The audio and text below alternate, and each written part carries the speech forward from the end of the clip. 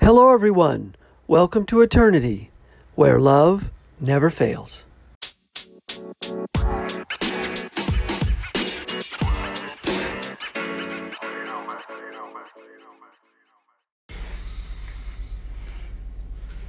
Hello, everyone. Thanks for listening. This is the Eternity Bible Study Podcast, where we walk through the Bible together every weekday, Monday through Friday.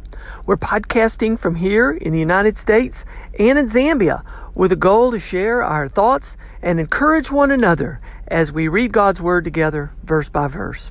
My co-host in Zambia, Matali, and I are both listening to Through the Bible podcast and then sharing our thoughts and encouragement with you. From America to Africa and everywhere else, God is in control. As always, our attribution goes to Through the Bible with Dr. J. Vernon McGee. So if you've ever wanted to try to read the Bible every day, we hope you can join us. We're regular people, just like you, trying to learn more about God and walk in step with His Holy Spirit. So if you have your Bible, feel free to read along, and if not, no problem. We'll try to put it all together for you. So let's get started. Hello, everyone, and welcome back. We're back in the book of Romans today. We're in Romans chapter 12. We're supposed to put it in verse 12, but I'm going to read in verse 9 a little bit above it and finish out the chapter. I'm not going to put a lot of commentary. This is such a great reading. It's the marks of a true Christian, and I just want to let it sink in with you. So, jumping in, chapter 12, verse 9, let love be genuine. That's the first thing. That's how it starts off. A mark of a true Christian, genuine love, godly love, not human love, genuine love. Abhor what is evil, hold fast to what is good. So love and goodness. Love one another, so don't hold it in. Love one another with brotherly affection. Outdo one another in showing honor. In other words, humility.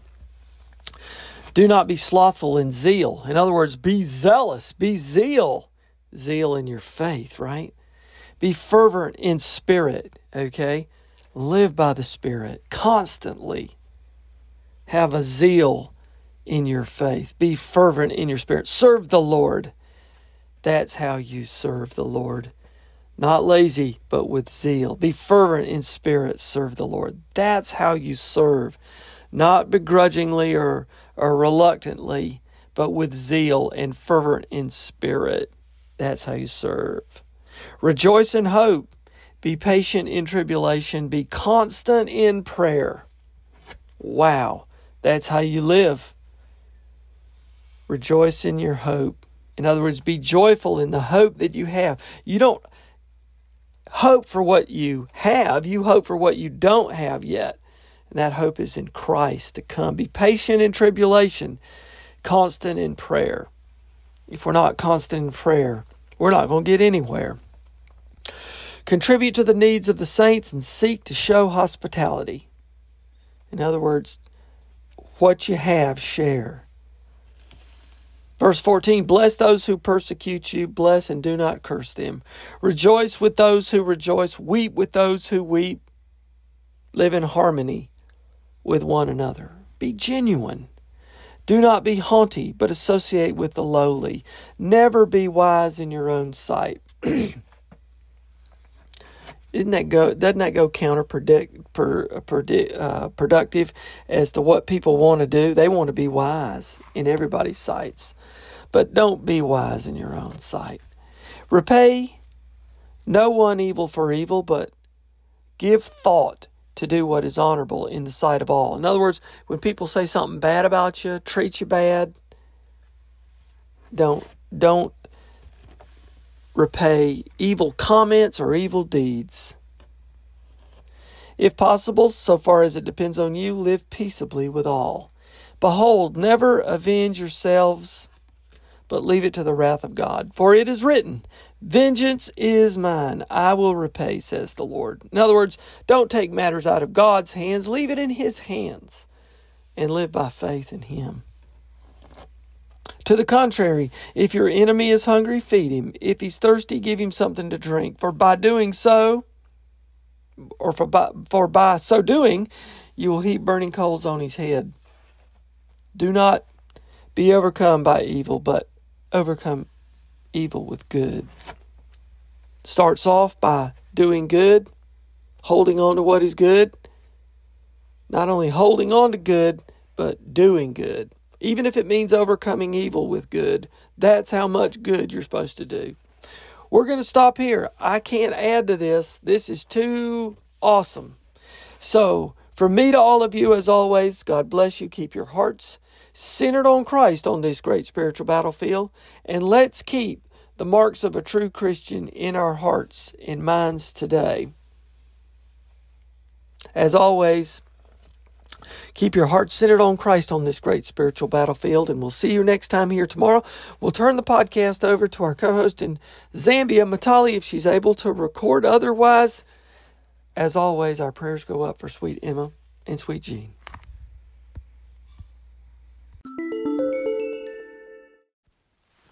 Hello, so today's teaching is coming from Romans chapter 9, beginning at verse 25, all the way through to Romans chapter 10, verses 1 through to verse 6. So we come to the last division of this chapter, and we have here the choice of Gentiles in the scripture prophecies of God.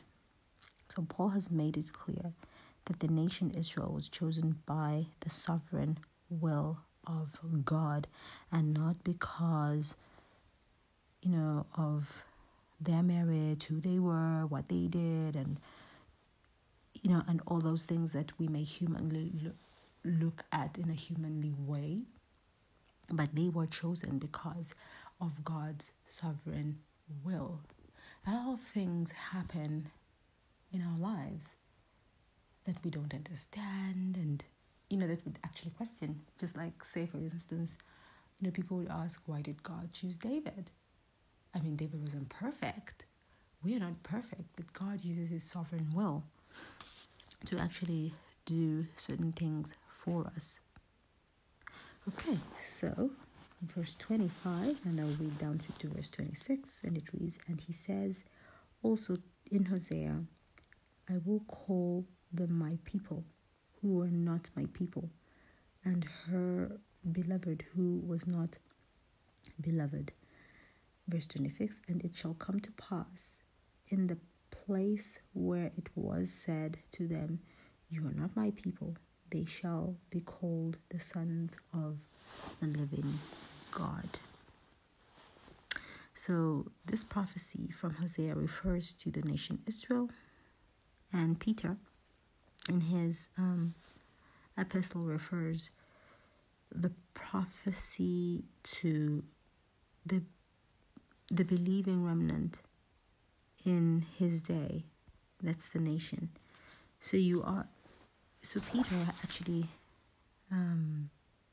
writes, you are a chosen generation, a royal priesthood, a holy nation, a peculiar people, to show forth the praises of him who has called you out of darkness into his marvelous light. So this prophecy from Hosea 1 verse 10 refers to Gentiles. So any place on earth now with Gentiles who turn to Christ now or in future as part of is put in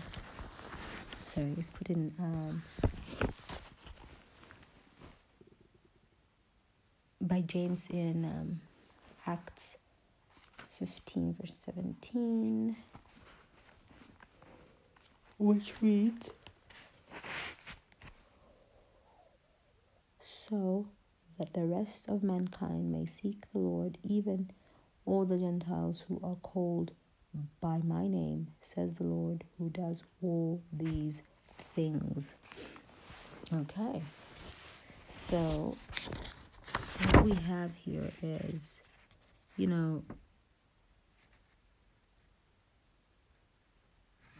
the prophecy that was actually stated in Hosea 1 verse 10, the people, not only the Jews, but even the Gentiles who turn to Christ will become God's people. So when God chose, like I said, the Israelites, He did not choose them on any merit basis. He just chose them because He chose them out of His own sovereign will, because God is God. And this is His universe, and He can do as He pleases.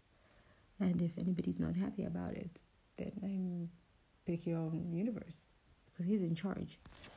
Verse 28 goes on to read verse 27. Isaiah, who cries out concerning Israel, though the number of the children of Israel be as the sand of the sea, the remnant will be saved. Verse 28, for He will finish the work and cut it short in righteousness, because the Lord will make a short work upon the earth. So only the remnant of Israel will actually be saved in the Great Tribulation period, and that's like 144,000. But it also does mention that a great company of Gentiles will also be saved. So during the Great Tribulation period, like I said, only 144,000, just a small number, will be sealed. And it's always been like so. It's God that shows mercy. So like in Romans 8, it said, I will show mercy upon whom I will show mercy on. I will show compassion upon whom I will show compassion. So it's God's sovereign will, and His righteousness and mercy, that He actually picks any one of us to actually be used. And He always does leave a remnant behind. Not that there's anything special about a particular race, a particular group of person, or a particular individual. God picks people based on His sovereign will and not based on any merit. Because if He had to pick you and me on merit, we wouldn't make it at all. Because our righteousness is filthy rags to God. We can never make it to heaven. This is why we needed a substitute, a redeemer. That's Christ. Okay, verse 29 goes on to read, and as Isaiah said before, unless the Lord of Sabbath had left us a seed, we would have become like Sodom, and we would have been made like Gomorrah. Okay, so this is actually a fitting climax of the sovereignty of God, as even an elect nation would have been like Sodom and Gomorrah. That's elect nation was Israel. It would have ended up like Sodom and Gomorrah in depravity and rebellion to God.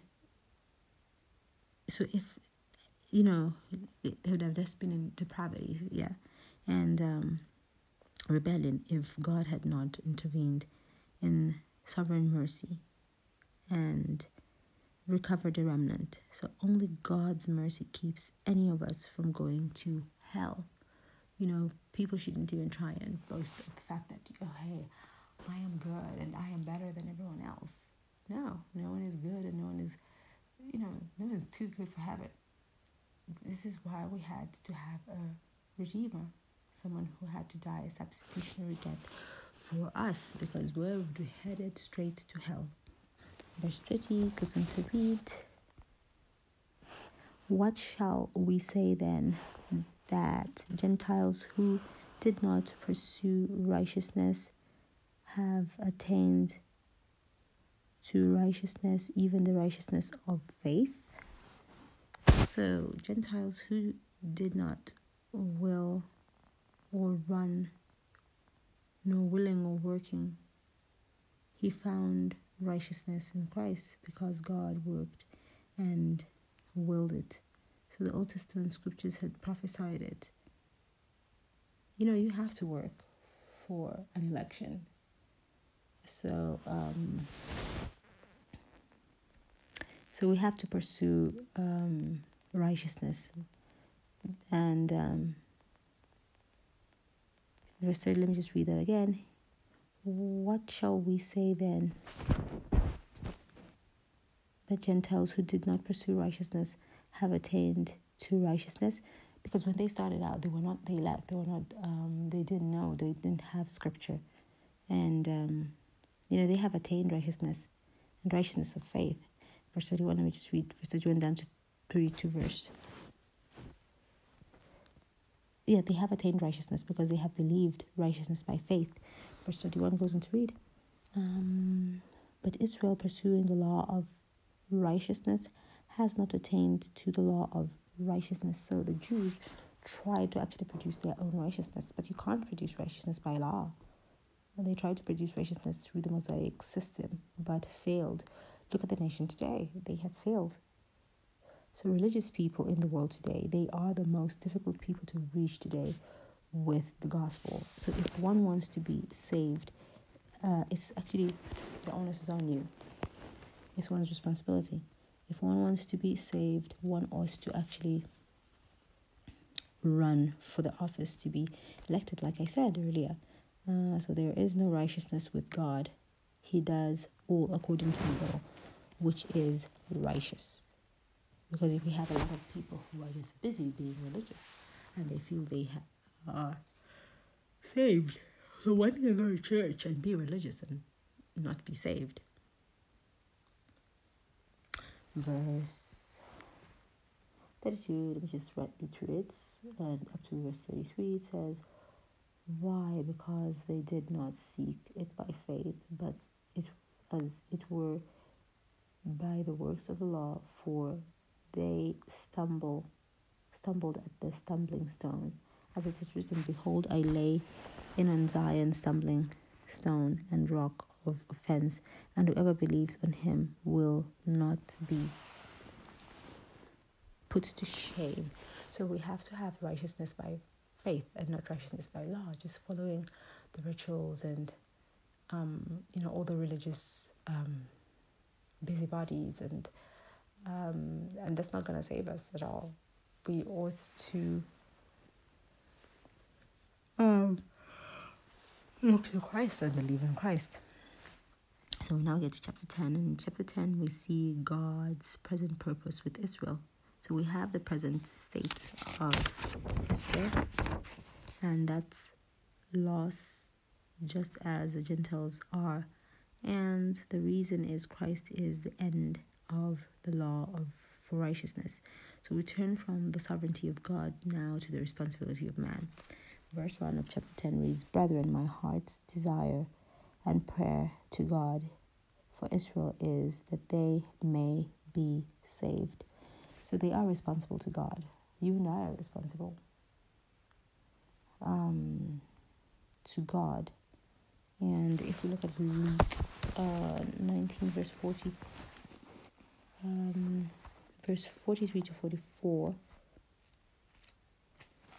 it reads, for days will come upon you when your enemies will build an embankment around you, surround you and close you in on every side, and level you and your children within you on the ground, and they will not leave in you one stone upon another, because you did not know the time of your visitation. So, this is the condition of the nation Israel today. So they are surrounded on all fours. They are surrounded by other nations who actually want to push them into the water, push them out. And reason is the reason why they are in that state is because they didn't recognize their time of visitation by the Lord. When we were pointing out who an Israelite is, one of them was, they were the only nation that had the sovereign presence of God. And they did not recognize that. So the Israelite had religion, but didn't have righteousness. And today we have a lot of church members who are religious and lost, as they don't have the righteousness of God. So no one is superior at the foot of the cross. It's all level playing ground. So there's nothing like, because I am, I know scripture more, or I feel I'm more superior to the others because I've got more experience in church things. It's a level playing field at the foot of the cross. Verse 2 goes on to read, "For I bear them witness that they have a zeal for God, but not according to knowledge." So today most people just have, religion. They are busybodies, but they are not saved. So they don't have Christ and have not accepted the righteousness that he offers. So we can't be saved on any other basis aside from Christ. He was delivered for our offenses and raised for our justification. So he took our place. So we ought to ask ourselves, do we have Christ or do we just have religion?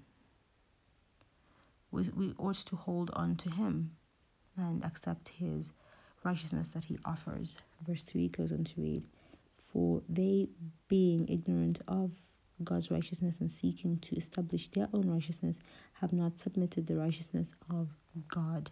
So this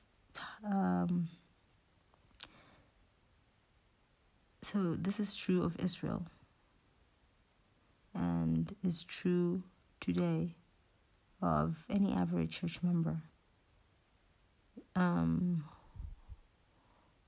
Today people lack discernment, even discernment to actually be saved. They have no proper discernment at all, proper judgment. Verse 4 goes on to read, "For Christ is the end of the law for righteousness, and everyone who believes." So Christ is the goal. Christ came to give us a new garment. He didn't say, "I've come to actually patch up the garment that you're wearing." He came to give us a new garment and the robe of his righteousness. So the law was given to bring man to Christ and not to save man at all. It was brought to actually ensure that man looks at himself and looks, you're not perfect. The law can't save you. It was bringing out the imperfections of man. If you look at Galatians 3 verse 24, it reads,